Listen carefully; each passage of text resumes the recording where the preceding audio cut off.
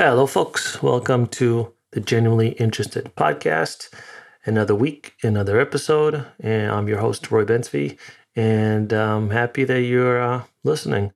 This week, I have Paul Hilton, who is a conservation photojournalist. He's been doing this for a very long time. And if you go check out his Instagram, you'll see some of the photos that he posts from the wildlife trade, from pangolins, from the palm oil destruction and what that does to orangutans, to elephants, and what's going on with shark fins. So really just wherever there's an industry that's using and exploiting animals, Paul tries to get there and document it and hopefully shed some light on it and bring it to public opinion and public awareness. We need more people like that. I love his work. I think it's very important because animals, the environment, trees, forests, oceans, they don't have a voice. They don't have a PR system behind them. They don't have lobbyists. So they need to have people who will advocate for them and speak up for them either verbally or through images or documentaries, whatever the format is. You know, it's crucial that someone does it. So he does a great job, and he's a super nice guy. When we spoke, it was 7:30 a.m. on the Sunshine Coast, sunny Australia. So we are, I believe, 14 hours behind. And I think this was the first podcast I've done with someone in Australia, which is really, it's pretty cool. I've been to Australia when I was, I believe, early 20s. I was there for about 6 months. It's a beautiful country. I didn't even, only explored, a small percentage. It's a massive, massive country. So hopefully I can get out there maybe after this whole thing ends. Guys, when you go on the iTunes or Spotify, if you can subscribe, review the podcast, I really appreciate it. It gives us a little bump in on the iTunes pages, so it helps out. I don't want to talk about that too much. I just hope you enjoy the episodes and this episode specifically. So without further ado, here is the awesome Paul Hilton.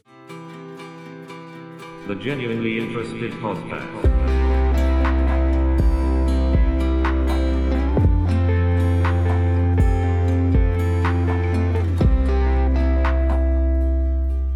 Hey, Paul, how you doing? Yeah, great. How are you? Good, thanks. Thanks for coming on the show. I wanted to have you on for a while, so I really appreciate you taking the time. No, for sure. It's it's good to chat in these uncertain times. I'm all for it. Yeah. Good morning. How's Australia in the morning? It's like 7:30 a.m., right? Yeah, 7:30 a.m. and we're sort of the weather's just turned. It's starting to cool down a bit. So, but it's a great place to be during the COVID lockdown. Been really happy about being in Australia. Huge country, low population, and it's obviously helped contain the outbreak. So, it's been good for me and the family, actually. I've only been here 12 months. Before that, I was based in Indonesia. And then before that, China. So, I timed it right being back in Australia. Yeah, I could say that. Yeah. Where in Australia? I'm on the Sunshine Coast. So there's a place called Noosa, which is quite famous. Is that Queensland? The Queensland. It's an hour and a half north of Brisbane. Okay, yeah, on the coast. I don't know, not specifically there, but I've been. I drove all along the coast many years back. So beautiful. Well, area. Yeah, you probably would have come through this area. Where are you based? Where are you calling from? So right now, physically in Connecticut, but originally in New York. We just came to Connecticut about 2 months ago because New York was just getting a little bit unbearable. You really couldn't leave the house too much. And New York City? In the city? New York City, yeah, and in Brooklyn. Yeah. Okay, well, you couldn't do too much, so we decided there's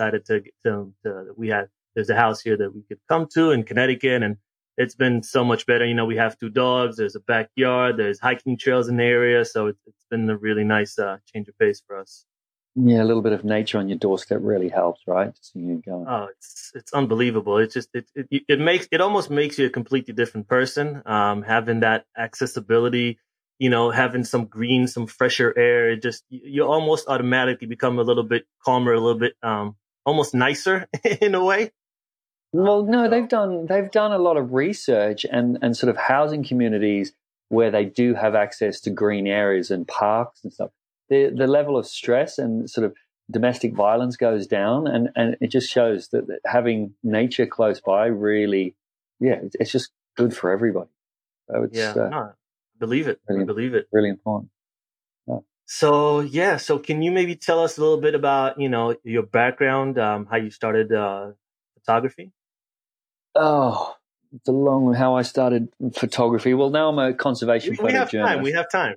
Yeah. That's sort of how I sort of title myself. I do wear a few different hats within that realm.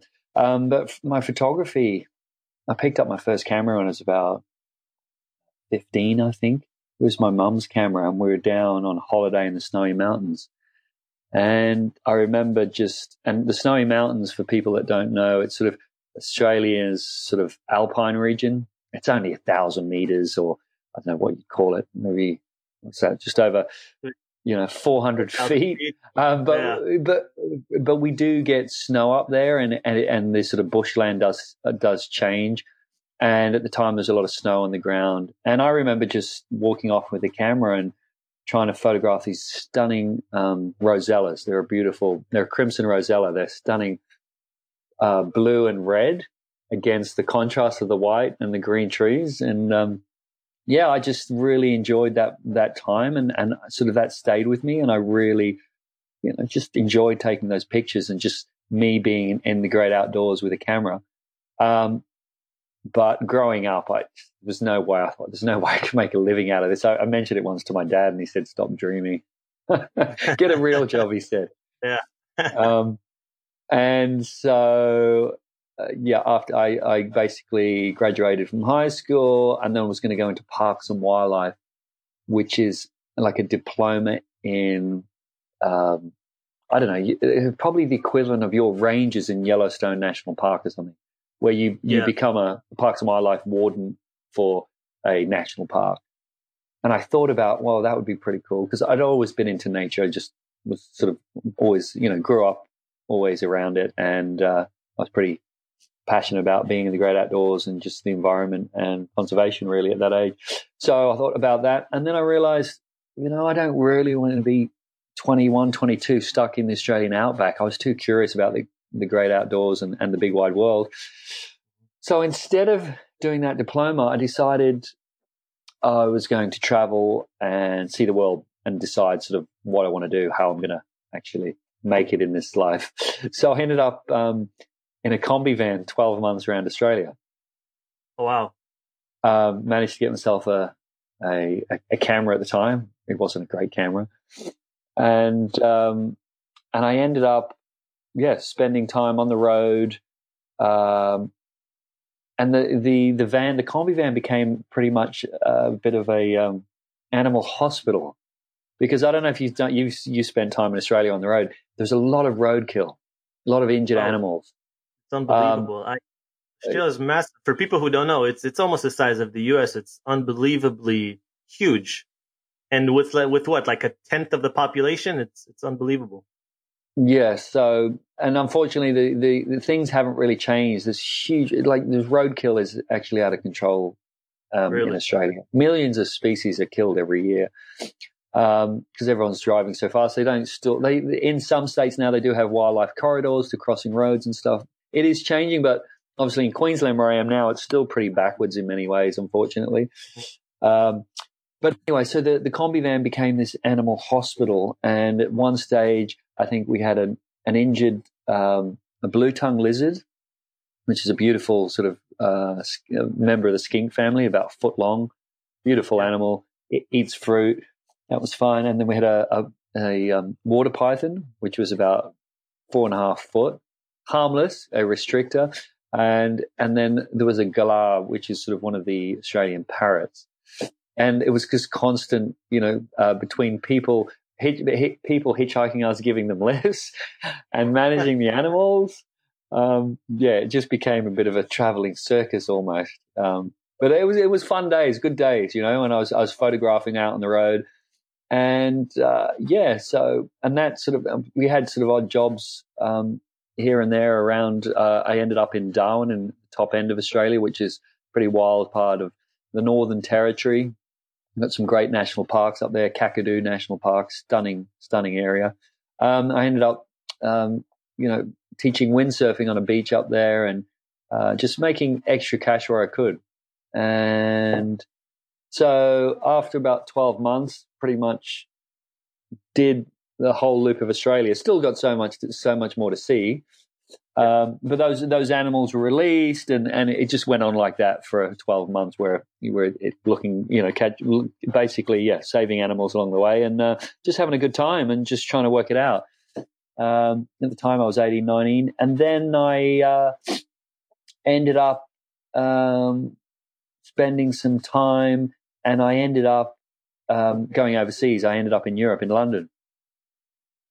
Because I'd met a lot of people on the road. I had contacts in London, and they said, come over and stay with us in the UK. I ended up over there, and while I was there, I registered on a course. It was a foundation course of photography at the Kennington School of Photography. And I think it was only about a 6-week course, but I really enjoyed it, really thoroughly explained things. It was obviously back in the day of film and transparency, and we talked about flash photography and learned about darkroom and developing. So it was really, really useful. And that gave me a bit more confidence. And then from Europe, I ended up in Hong Kong because I had another contact out there. And so all that time I was always taking photographs. And then I met this Dutch photographer who used to work for the news agencies like AFP, Agence France Presse. So he had a lot of experience, but then he was in the commercial side of stuff. And so I ended up convincing him to give me a job as an assistant, which he did after he told me my portfolio was terrible and my images were out of focus. he sort of really burst my bubble, so to speak, and told me that my photography was pretty average, but it was great. Sorry? But he liked you. Yeah, for sure. We got on well, so he gave me a go, and so I ended up working with him as an assistant, and he just taught me the business side of the industry, which, with these days, anyone can pick up a camera, especially now it's all digital. Anyone can pick up a camera and take a wonderful photograph. Yeah. And they can get lucky time and time again. They can just keep shooting until they get it right. But it's only 20% of the job. You know what I mean? The shooting bit's the easy bit. It's actually taking an image and knowing how you're going to actually turn that into, turn that into credits, turn that into putting food on the table. So he taught me a lot. And he was hard sometimes. He pushed me. I ended up working crazy hours. We're doing a lot of big hotel shoots with different lighting. So would go into a hotel, for example, and back in the day when you shot transparency film, color temperature of lights was so different. So you had to literally put different colored gels on all the lights in the ceilings, and sometimes it would just take hours. You'd have to lift out every tube, a fluorescent tube, and put like a magenta gel on it to color balance it, to make it daylight. So once you took that photograph, the color balance was all the same. You wouldn't have different colored light temperatures throughout the image. So you could imagine it was sometimes so tedious. And for people who don't know, now all you have to do is you're playing around in the computer while the photographer is shooting. It does it automatically, right? You don't even have to do it. Color balance, or you can do a white balance, but literally you can go to the color, coding in Photoshop and you change the color like that. But we literally had to do it manually. And you think of a big conference room that sits 200 people, and you've got all these fluorescent tubes. Oh, so we'd literally have to go and pull out each fluorescent tube, cover it it was a magenta gel which would balance it out. It would have light meters then and color balances, color meters, and it would give you the temperature. I think every daylight's 5,600 Kelvin So you've got to balance it to that. Anyway, it was tedious and it went on, but once again, it taught me a lot. And then I, at the same time, while I was working for Michel, I ended up, his name was Michel Porro, actually. He's got a studio now in Amsterdam. I still keep in contact with him. He's a good guy. So where was I? So then during that time, I was doing sort of pro bono work or for any of the wildlife groups in Hong Kong at the time. And there wasn't a lot going on. Hong Kong was a big city, but actually there's quite a lot of country park. And so I ended up doing some stuff for WWF. It was a year of the tiger, and obviously being in part of China, or well, that's debatable. But being in that region, they do celebrate Chinese New Year and the Chinese zodiacs, and it was a year of the tiger, and I ended up in some safari park taking pictures of tigers for a calendar for WWF, and so I started that relationship. And then at the same time, I ended up working for Animals Asia Foundation, which is a group that works within China to rescue bears from bear bile farming. And they asked me to come along and document the rescue of these bears. And that was sort of the sort of turning point where I realized that not only do I love photography, but I could follow my passion of conservation and wildlife issues through photography. And from that, shooting the bear rescue, I think, and one of my images ran in National Geographic. It's in 2001 or 2002. And that made me realize that there was a way to actually follow sort of my dream, so to speak. But so it went through stages of doing the corporate work, commercial work, and then transitioning to the wildlife and conservation, because they didn't pay as well. So I used both of them at the time to sort of pay the bills, but also follow what I really wanted to do.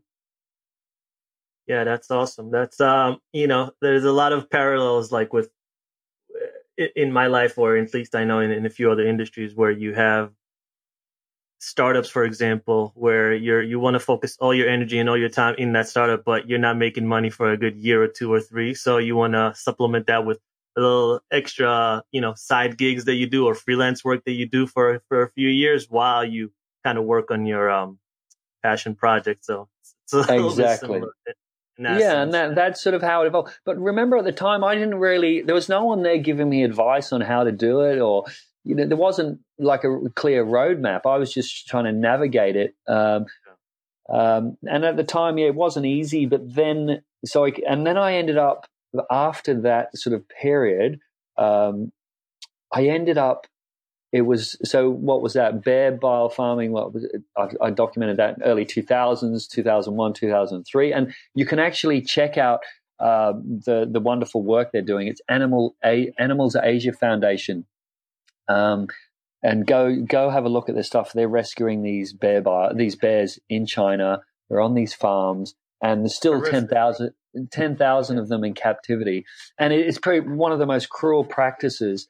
But go and have a look and give them some support if you can, because they're doing such wonderful work. It's run by Jill Robinson, and she's an amazing person. She's dedicated her whole life to saving these bears. But sadly, it is still going on. But go check it out. I read that. I actually had Mark Beckoff maybe like last month on, and he's also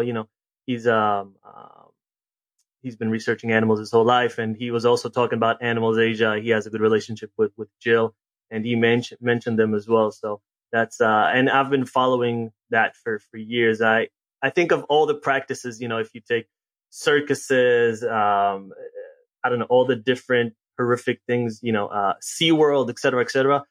Sure. I feel like bear bile farms has to be the worst. It's just putting these bears in a cage for, I don't know, a decade so they can't move. Yeah, even like some of them more than 2 decades, and they're in these cages.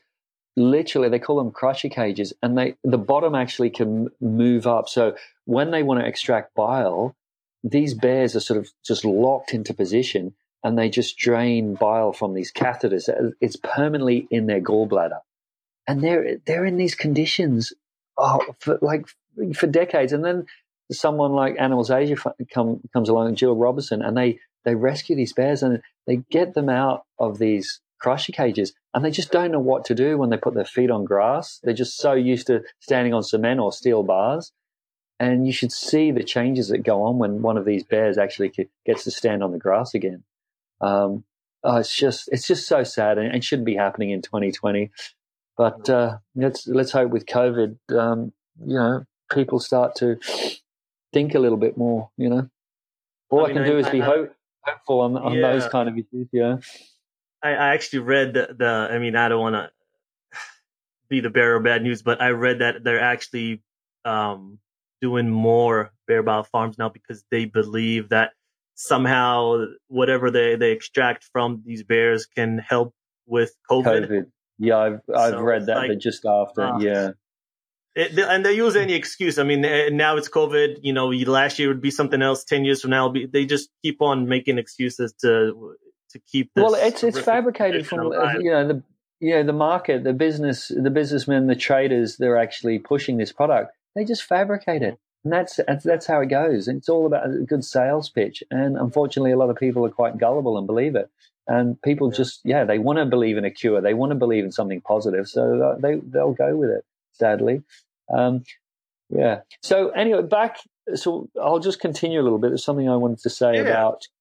So 2001, 2002, that was the bear bile farming, and then just after that, and you probably know that 2002, 2003, I transitioned from Michelle as a corporate photographer, and I started working for the news agencies. And these are, the news agencies where you see news photographs in newspapers. The big ones are like AFP, Reuters, AP. But there was a new startup in Hong Kong at the time, and it was European Press Photo Agency. So they gave me a contract where I would literally be on the street and I could go and shoot economic features. I could go and shoot environmental features. I had free reign to go and just shoot at something but it had to have a news angle. I had to peg something to it to do with the economy, to do with the environment. And it was actually really interesting time. But at that same time, when I took that contract, Hong Kong went into the SARS outbreak, which came from China, which it was another coronavirus. And it came out of the markets in Guangzhou, which is a southern city, and they pinned it to a civet cat, which was being consumed in these markets. Now present day COVID, it's obviously similar to the Wuhan outbreak as far as we know. The same situation. And so I was up there photographing these animals in these markets. And like I said, just the conditions these animals were kept in. It's surprising this hasn't happened more often, with these virus and outbreaks. Just the conditions, the cages stacked on top of each other. I asked one of the owners what they have for sale, and he said everything in the sky, everything on the land, everything in the ocean. At the time there was leopard cats, there was mongoose, there was some kind of huge water rats, different species of birds, domestic animals, cats and dogs, all put into this, in this market stacked on top of each other. And I've got one photograph I will never forget. You've got a whole wall of raccoon dogs. And these are bred for their fur and their consumption, for meat consumption. And so you've got a whole wall of raccoon dogs. And then next door, literally on the floor next to these cages, you've got a woman and her little child, and she's washing dishes literally next to where all these animals are, and it just goes to show how unhygienic a lot of these places are, and how these viruses can just jump. So that was a real wake up call for me to actually really see that. And now, fast forward, yeah, it's still going on, and things haven't really changed from that, which is really sad. Yeah, it's argument I hear a lot. Especially people here in the U.S. will say, "What can we do?" Over in China, they're eating bats and pangolins and shark fin soup, dog, cats, tigers, elephants, tusks, bear bile, like you name it. Like you said, anything under the sky, but all those things are happening in China. Like, what can we do? Here, obviously in the U.S., there's CAFOs, which is horrific, but it's I don't think it's nowhere near as horrific as what's going on over in China. And people here, but the don't really know US, how to affect change in Asia. But the US is the second biggest consumer of wildlife and wildlife products, to do with your exotic pet trade as well. So yeah, it is. It's obviously China's got some big issues going on. A lot of Asia, in Indonesia, they eat a lot of bats and primates and other species. But I think it's definitely a global problem because these markets are all over the world. And I think what it really comes down to is our sort of relationship with wild and domestic animals. And we've abused them for so long, and even within sort of the factory farming, industrial farming of cows and chickens and for pigs, it's the same thing. It's just disrespect for these animals and disregard for life. And I think everybody really needs to think about their interaction with these wild animals. I think because if not, we are going to end up in this place again. And if we get through COVID, we don't know if it's going to mutate. We don't know if we're going to get a vaccine. It might be here to stay. And I don't know, will we ever get to the bottom of it? Actually, how did it start? Obviously we know it came from a bat initially, but that host species in between, I know there's a lot of people saying that it was started in China and from this lab, but there's no proof, there's no evidence right now. But whether we get to conspiracy theories out there right now, it's way too many. Yeah, exactly. And I heard within sort of my sort of contacts that while animals were being sold out of the Wuhan lab after they've been tested on, that's possible. It's feasible. But at the same time, there is no hard evidence. So, I just think we just have to be careful about throwing these theories out there, because until we have proof, we'll never know. But it would be nice to find out if the pangolin was that host before we got to the markets. I think there's only like a 91% match, and it needs to be a 99% match, really. So, I think right now we're a little bit.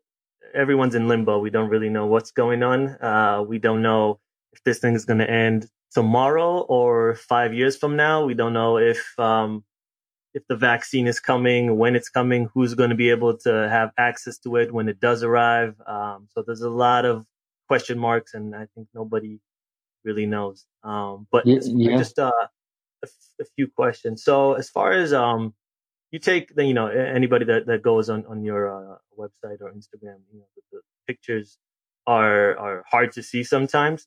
But I've always wondered, how do you take these pictures of people or industries that are obviously, they're not working with you. You're working, quote unquote, against them. You wish to shut them down. And are they not like suspicious or hostile towards you when you try to take pictures? Yeah. It's a good question. They're definitely hostile towards me. And I try and get into a lot of these situations, get in really quick, and it's better to beg for forgiveness and ask for permission. As soon as you ask for permission, you'll get shut down.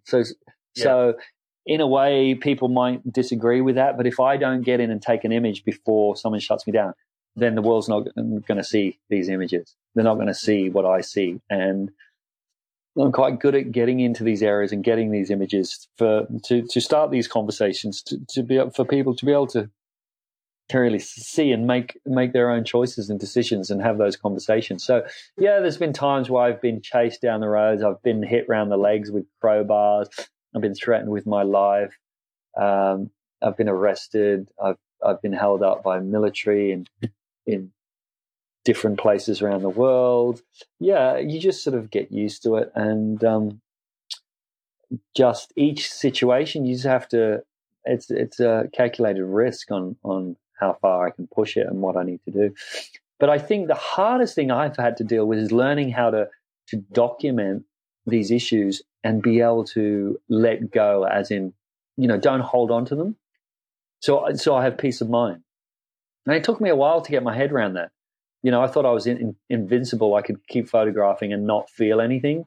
But it does sort of catch up with you, and you really need to do some personal work to be able to continue doing this line of work. You know what I mean? Yeah. Yeah. I mean, that's actually one of my questions. I mean, how do you, there's, I think Mark something, I forget his name, but, I think he's the founder of Animal Hope and Wellness, and they rescue, these dogs, from China that are basically going to be, meat. And, I mean, these again, horrific photos, just like dogs being tortured. And he says, like, I don't sleep at night. And, someone like yourself that documents really animals from orangutans to pangolins to everything in between. And you see horrific things sometimes. Doesn't that stay with you? How do you? Yeah, I do get a bit of PTS, post-traumatic stress from time to time with different species, elephants particularly, when I've photographed them and sort of stayed with me for a while, and I've had to just do my job, but take a step back, as in don't be so attached to that image. Don't be so attached to that situation. Even though I want to get in there and rescue them and or get involved, I can't. I have to keep some distance. And I've got myself into a good place. I sleep very well at night through meditation, and just sometimes I'll come back after a heavy assignment and just train for 2 weeks. I'll cycle, I'll jog. A lot of physical activity helps me clear my mind, and through meditation, yoga, and just having a good support group around me, some good friends and family really helps. But there was a while there, maybe, I don't know, during the sort of release of Racing Extinction, I was sort of really doing a lot of undercover shark fin investigations, and yeah, it does get you down, and you do have to keep it in check, and you do have to manage it. Like I said, but I'm in a good place. But there was times there where I didn't realize that it was having an effect on, on my personal life and how I felt. But no, I've got to. Like I said, it's up to everyone to work out how they can manage these situations. Because a lot of, I suppose I'm more of a conservationist with a camera than a photographer as a, conservationist, as in a lot of the conservationists burn out, because they've seen so much, and the wins are few and far between, and you end up just getting, bitter and twisted about the situation, and that's not going to help anybody. So I think you need to just work out and just do some personal growth work. Everyone needs to look inside a little bit. And I think you need to do it in life anyway. It doesn't matter where you are, what career you're doing, or what you're doing in life. Sometimes you really need to stop and have a good look in the mirror and work out, where your headspace is and how you manage that, how you manage your resources. Conservation starts right here, kind of thing. Yeah. It's definitely an uphill battle. I mean, it's you fix one. It's kind of like one of those leaks. You fix one leak and 27 other leaks spring up, and then you're putting your fingers trying to fix all of them, but it seems like an uphill battle sometimes. And it is. I salute anybody that stays that keeps grinding and keeps doing it.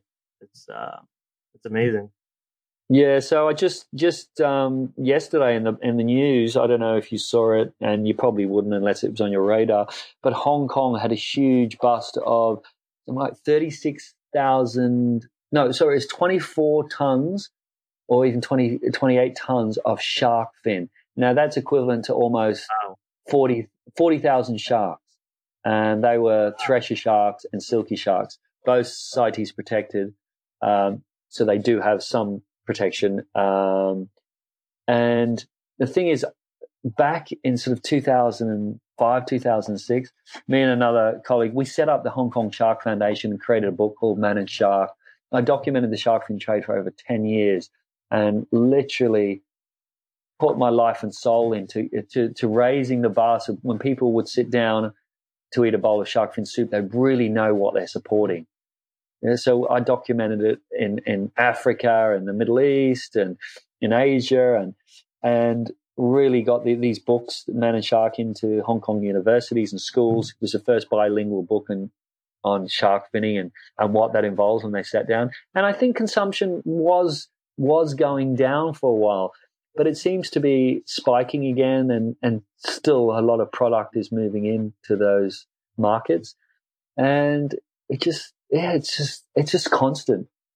And it's sad at the same time. To me, the world gets less wild every day, and that really pisses me off. Yeah, You know? no, I'm with you, man. I feel exactly the same. Have you seen? Would you say you've seen the situation from when you started in Hong Kong to maybe last year when you were there?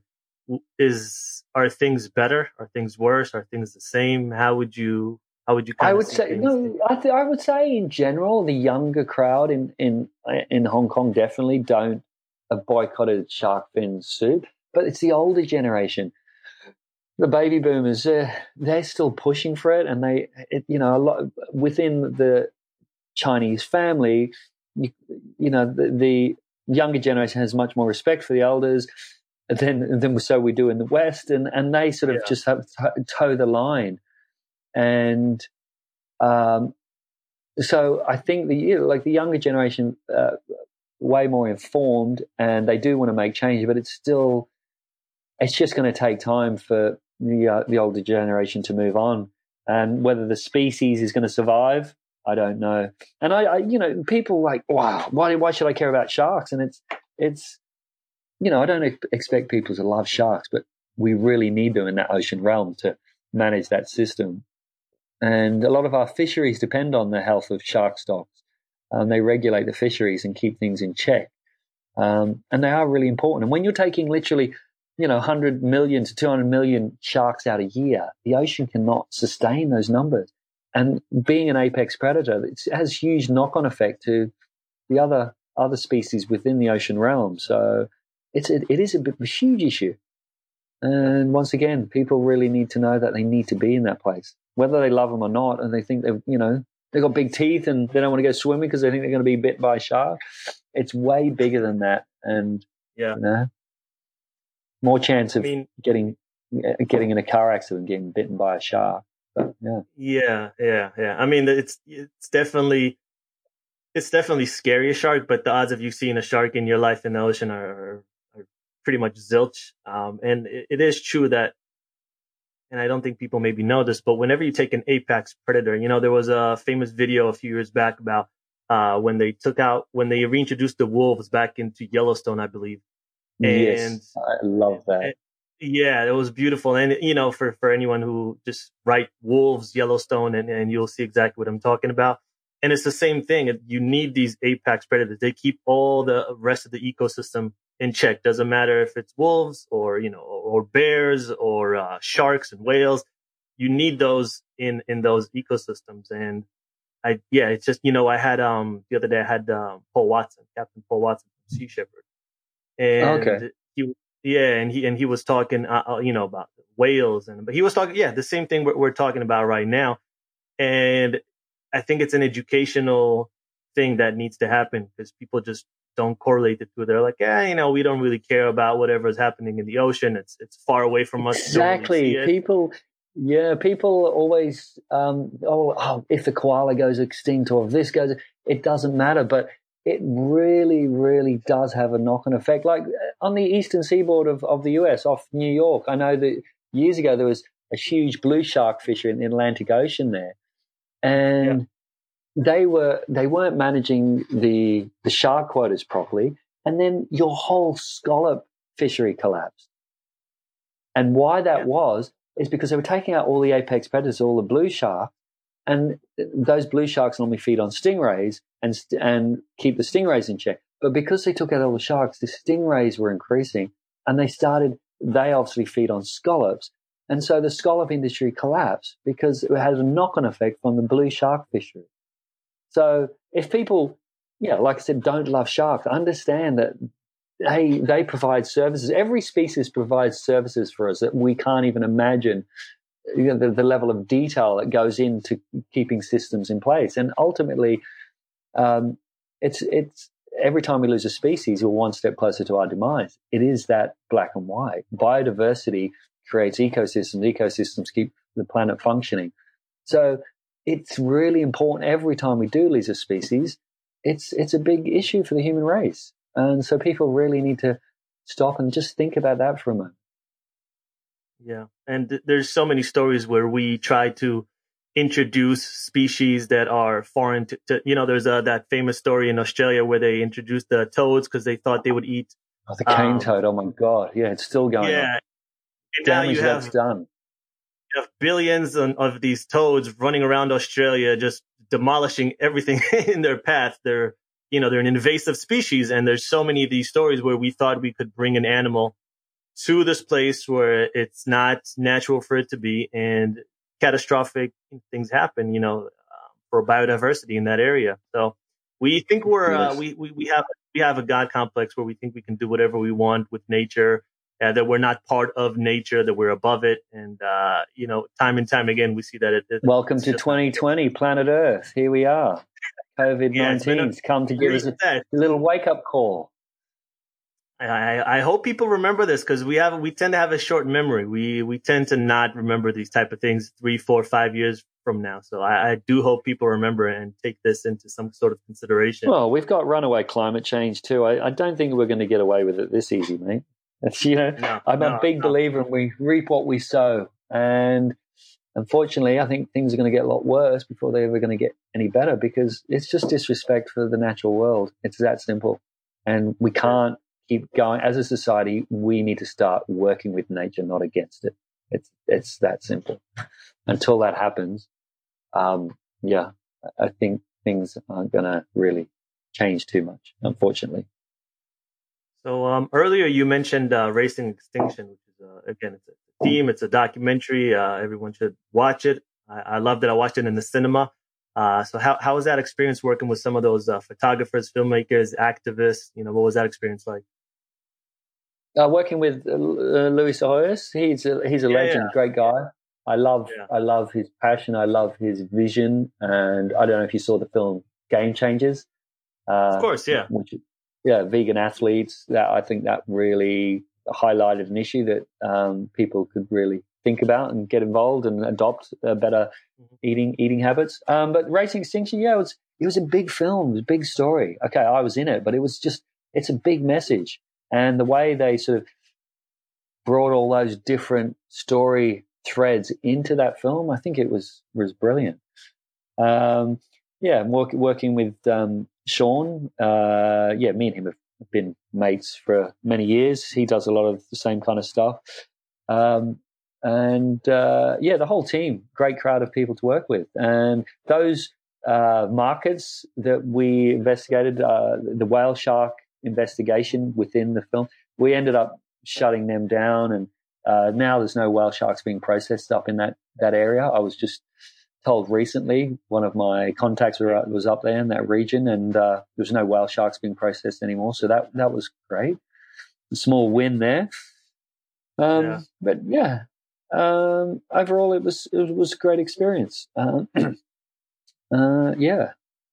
more. Do you take those wins as motivation to, that propel you forward? Like, okay, great. We got one. Great. Now I'm motivated to do the next thing, or it doesn't matter. You're going to do what you need to do regardless. Yeah, no, for sure. It's nice to know you did do something and did make a difference on something. Look, this is what I do. I'll keep doing what I do. I think it's important, and I think I'm quite good at it. Like I said, it just everyone has their way of dealing with stuff, and I justify it in my own head. I don't know. However, I do. I just going to keep doing what I do. I think it's important. So, it's you have good days and bad days, and one of those, when you hear about that, you go, okay, we did something good. It feels good. But that's not my motivation, really. Because like I said, most days in the conservation world is like, oh, really? Another depressing story? Really? You think it's going to get any worse, and it does, and you go, oh, here we go. So, I mean, your photos have such, I would characterize it as humanity. You look at the pictures and you see, a piece of you in those animals. Is that something that you try to get across? I mean, when you're looking at like an orangutan and you're looking into the eyes, you're almost like seeing its soul, and you're almost like seeing what it's asking you or thanking you, or, whatever it is that picture is trying to get across. Is that something that, you're actively trying to get across? Oh, for sure. I'm always trying to get that connection with, really look into their eyes and really make that connection. And they're 97% human. Really, there's not, but, their realm, they just don't have, mortgages and credit cards. I think they've got it good. If we left their forests alone, I think life would be good. Sitting up there looking across the Sumatran jungle at the next fruit tree, and without all the stress, having siestas. No, yeah, of course. Because mate, they have feelings. They're just like us, and I always try and relay that in my imagery to make that connection and people to feel something when they look at an image, rather than just move on to the next thing. The world, the way we view things now, everyone's got a attention span of a mosquito. But yeah. But so I like to hope that sometimes people actually stop and look at my images, even if it's a few extra seconds. That's all I can do. And make that connection with the natural world. So we mentioned the orangutans. Can you explain to people about the palm oil industry and why it's so incredibly disastrous to these animals and to the ecosystems that they live in? Yeah, well, unfortunately, a lot of the last equatorial rainforests of the world, there is a push to exploit these resources. And I've obviously spent a lot of time, over a decade, in the Losa ecosystem, which is the last place on Earth where they have tigers, rhinos, elephants, and orangutans under the same canopy. So it's a really biodiverse hotspot. It's a really, really important block of forest. And it's still quite a big forest block. So it has viable populations of these species that nowhere else does. So that's why I put a lot of effort into sort of documenting and working within that area. But sadly, you have palm oil, and it's a monoculture where forests are bulldozed down, and literally everything is cut down. It's burned. The land's drained because a lot of these areas are peat swamps. And then they plant out these palm oil, and some of it's legal, some of it's illegal. And the thing is, they just clear huge amounts of land, like thousands of hectares. And when that happens, you allow areas of forests to be opened up. When they put roads through to these plantations, these areas of forest get opened up, and then poachers get in there. They have easier access to these areas, and it's basically, the whole system collapses once these species are taken out. So I think there is a big call for boycotting palm oil, but at the same time, the world's a really hungry place, and it's used in biofuels. It's used in 50-60% of products on the supermarket shelf. Yeah. So there's no way we can really replace it. What needs to happen is the whole industry needs to be reformed. It needs to have a deforestation policy, no more cutting down, of hardwoods and rainforests in 2020. There's a lot of old agricultural land that could be converted to palm oil. And I think it just needs better management. They did create the a round table of sustainable palm oil. It was supposed to be organic palm oil, but it's still that mechanisms sort of failed. It hasn't really happened, but it's a start in the right direction. And I think it comes down to governments, especially Indonesia and Malaysia, to really decide on their future and how they want to do it, because they've got such huge tourism potential in these areas. But unfortunately, in and around the Losa ecosystem, there's not huge amounts of infrastructure for ecotourism.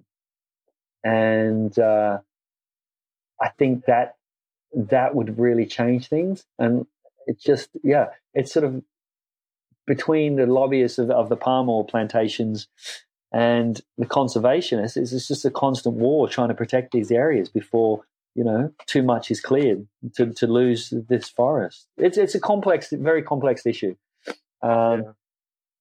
So as consumers, people can really sort of try and push how they spend their dollars. And right now, if they can boycott it and without too much hassle, I think it's good. It will help. But obviously a lot of people need to do it. It's a complex issue, and palm oil could work in a lot of these areas if there was other crops, other plants planted in with it. Because at the moment, when you have this monoculture, everything is lost. But they could actually do it in a way where there are forestry species within these plantations. But then obviously you need a lot more land. So yeah, it needs a lot of thought, and it just needs to be reformed. And yeah, we need to stop cutting down rainforests in 2020. Basically, trees need to be better protected. How helpful or how corrupt are the governments in those areas? Sadly, Indonesia is the corruption culture runs right through the country, and my father-in-law actually worked there. He was ex-Hong Kong police, and then he worked in anti-corruption for a long time. And he had a contract in Indonesia to help them work out and deal with corruption at top level. And literally after a year of compiling this report and putting, checks and balances, putting sort of instruments in place so they can actually work on this to improve corruption, they literally took the whole report and put everything in the drawer, locked it in the drawer, and threw away the key, and basically ticked a box saying that they've worked on anti-corruption this year, and that's just to sort of show that they're actively working on it. But once again, the political will has to be there. I think it has improved somewhat. Up in Losa ecosystem where I've been working, the first time there was this rogue palm oil company called Calista Alarm, and they were charged something like $26 million in damages for illegally clearing the Tripa peat swamp, which is part of the Losa ecosystem. But sadly, to this date, I don't think they have paid those charges, because a lot of that money was going to be put back into rehabilitation of that area, and so it's still ongoing. But they were found guilty and prosecuted, but so it's an ongoing battle, really. Yeah. I mean, I a lot of my childhood I grew up in Africa, and it's kind of embedded into the fabric of society. It's almost expected, like police officers and government officials to pay them. They don't even bat an eye, it's just, there's some places in the world where it's part of culture. And, yes. It takes years, if not decades to change that. Maybe like you said, like the younger generation, they see it, because a lot of the younger generation in a lot of developing countries, they go to US, they go to Europe, Australia, and they see how things are. And then when they go back, they're like, okay, these are things we need to work on. But it takes time. It takes generations. This isn't, it's not overnight. Totally. And The thing is with Indonesia, it's just very complex. It's their biggest GDP. They export palm oil. And I think India and China are big consumers of palm oil. I know the EU's pushed back using palm oil in their biofuel because of deforestation that's going on in Indonesia. So things are changing. It's not moving fast enough for me and these species, but there are a lot of great people on the ground within the LOSA ecosystem doing some great work. And so hopefully we can just, hold our ground, so to speak, and keep these systems in place until these industries do reform. So I know you have to go soon, so I just have a couple of more questions for you, and then I know there's some homeschooling going on, so I don't want to get in the way of that. But no, I've just relocated off. I've just moved, but it seems to be okay. Yeah. Yeah. Okay, great. Yeah. So do you think right now is the best time or the worst time to be a photographer? Well, I think it's a great time. In the sense that it's so saturated, right? Like you said, everyone with an iPhone thinks he's a photographer nowadays, and there's social media. So there's all these pluses and there's all these minuses. I feel like it's harder to, to have your stuff seen on the one hand, but on the other hand, you have the opportunity to have it seen. So I don't know. What do you think? I think, like I said, I think we're at a crossroads now of basically crossroads of the survival of the human race with runaway climate change, and so I think it's a really important time. There's never been a more important time to be here as a photographer. That said, obviously with all these devices, the industry has changed, and you have to be very creative in how you're going to make money as a photographer. A lot of avenues have dried up. A lot of the media outlets, a lot of magazines, they're just not there anymore. So you just have to be very creative in managing, and it's all about. It comes down to the old story. It's not what you know; it's who you know. Having relationships with people in places that you can actually move your material, and just align yourself with the right groups and do good work. And I think people will appreciate that. But yeah, I think it's a really important time as a photojournalist to really, these images I do take. I think people now are even sort of really starting to pay more attention. The amount of comments I get and people really want to know about these issues. They want to be informed because there's a lot of stuff is not readily available for people to read about it. So I think just even with my Instagram, I can just highlight issues that people wouldn't have even thought about, and it's a learning platform for myself as well. I think it's needed. Yeah, I think I didn't phrase the question correctly. It was more like, is it the worst time or the best time to maybe to get into photography, to start being a photographer, since like it's such a saturated, like the people who already established, like yourself and many other photographers, it's obviously the best time because you have such huge platforms where 10, 15 years ago, those platforms didn't even exist. So I apologize. I didn't phrase that correctly. But, sorry. And I probably wasn't listening as well. I was just moving. Like I think that every industry is saturated. Every year there's more and more people on the planet. It's it's a busy world. The Lonely Planet's not very lonely. I remember I started backpacking, used to get my Lonely Planet travel guide, and then in about 2000, I remember everywhere I went, it's just like, my God, the world's busy. There's people everywhere. But before that, I think, no, if people want to follow their passion and get into photography, there's always a way. There's a will, there's a way. But yeah, it's not easy. But, it's not necessarily, the best way to live one's life is take the easy road. I don't think you'd be really satisfied, would you? No. Well, I wouldn't be anyway. Yeah. And that's my reality.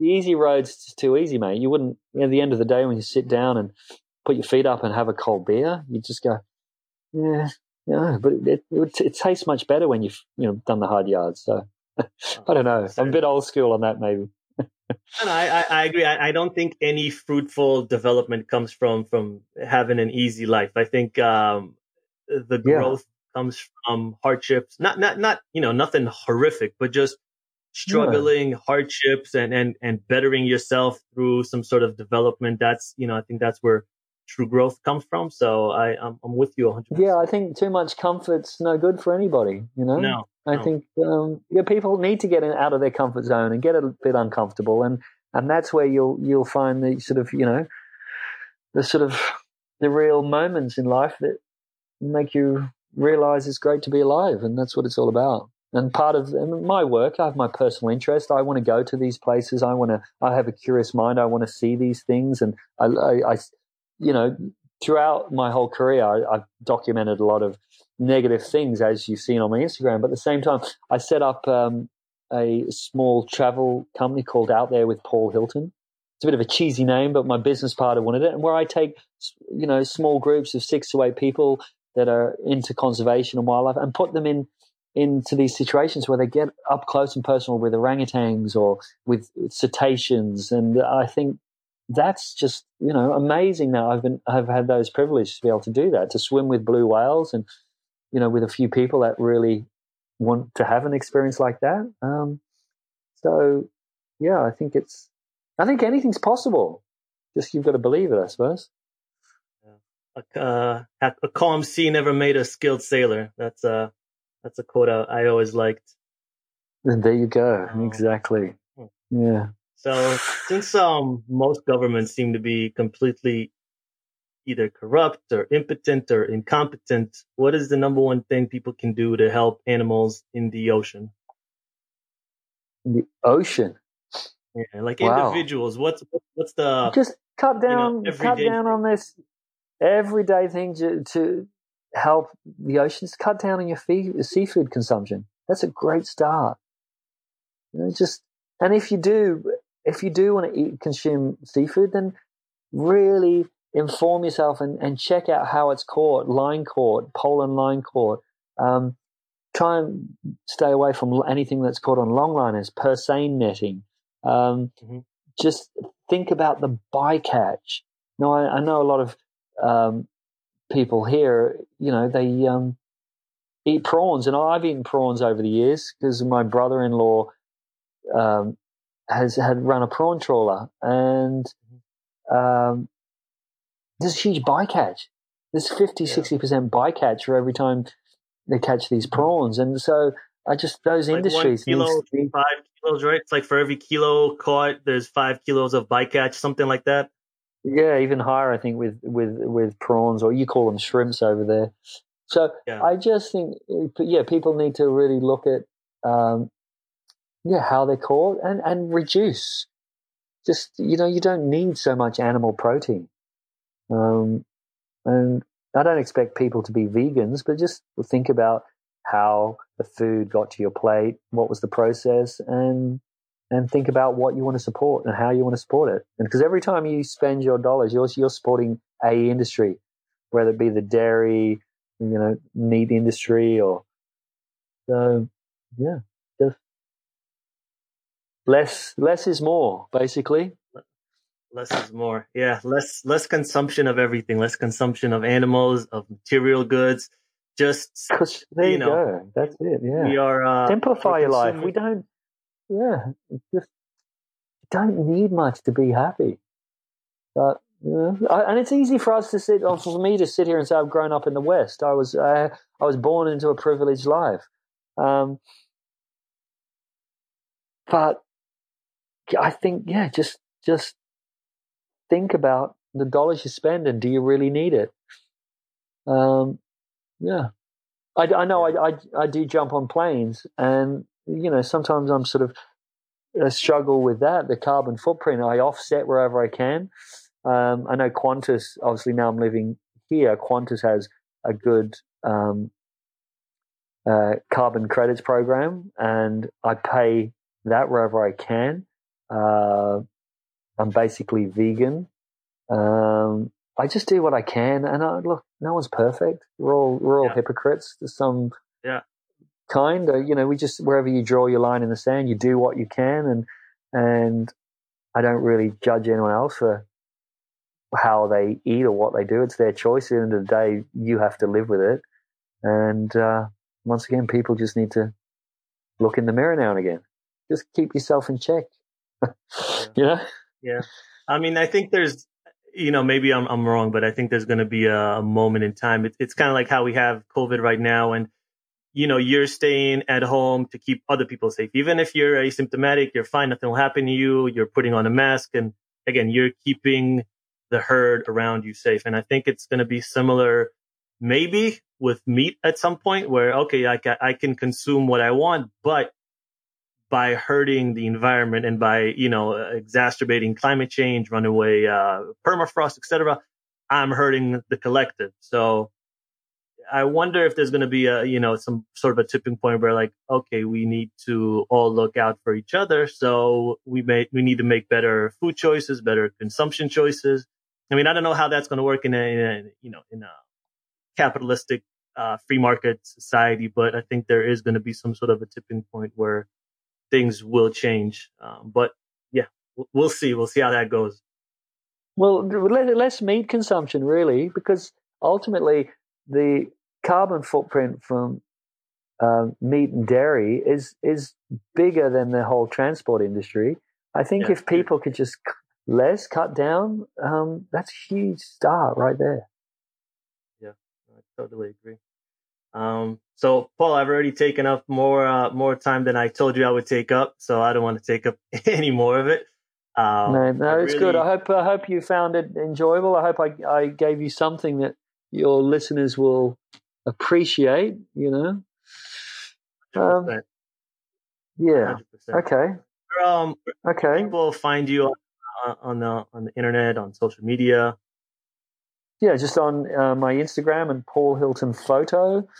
I do have a website, but it's really outdated. I think Instagram right now is the best bet to read about some of my work and learn about some of the issues I've been working on. And if they wanted more details, they can always DM me and we can talk more there. Yeah, and I'll add it in the show notes as well.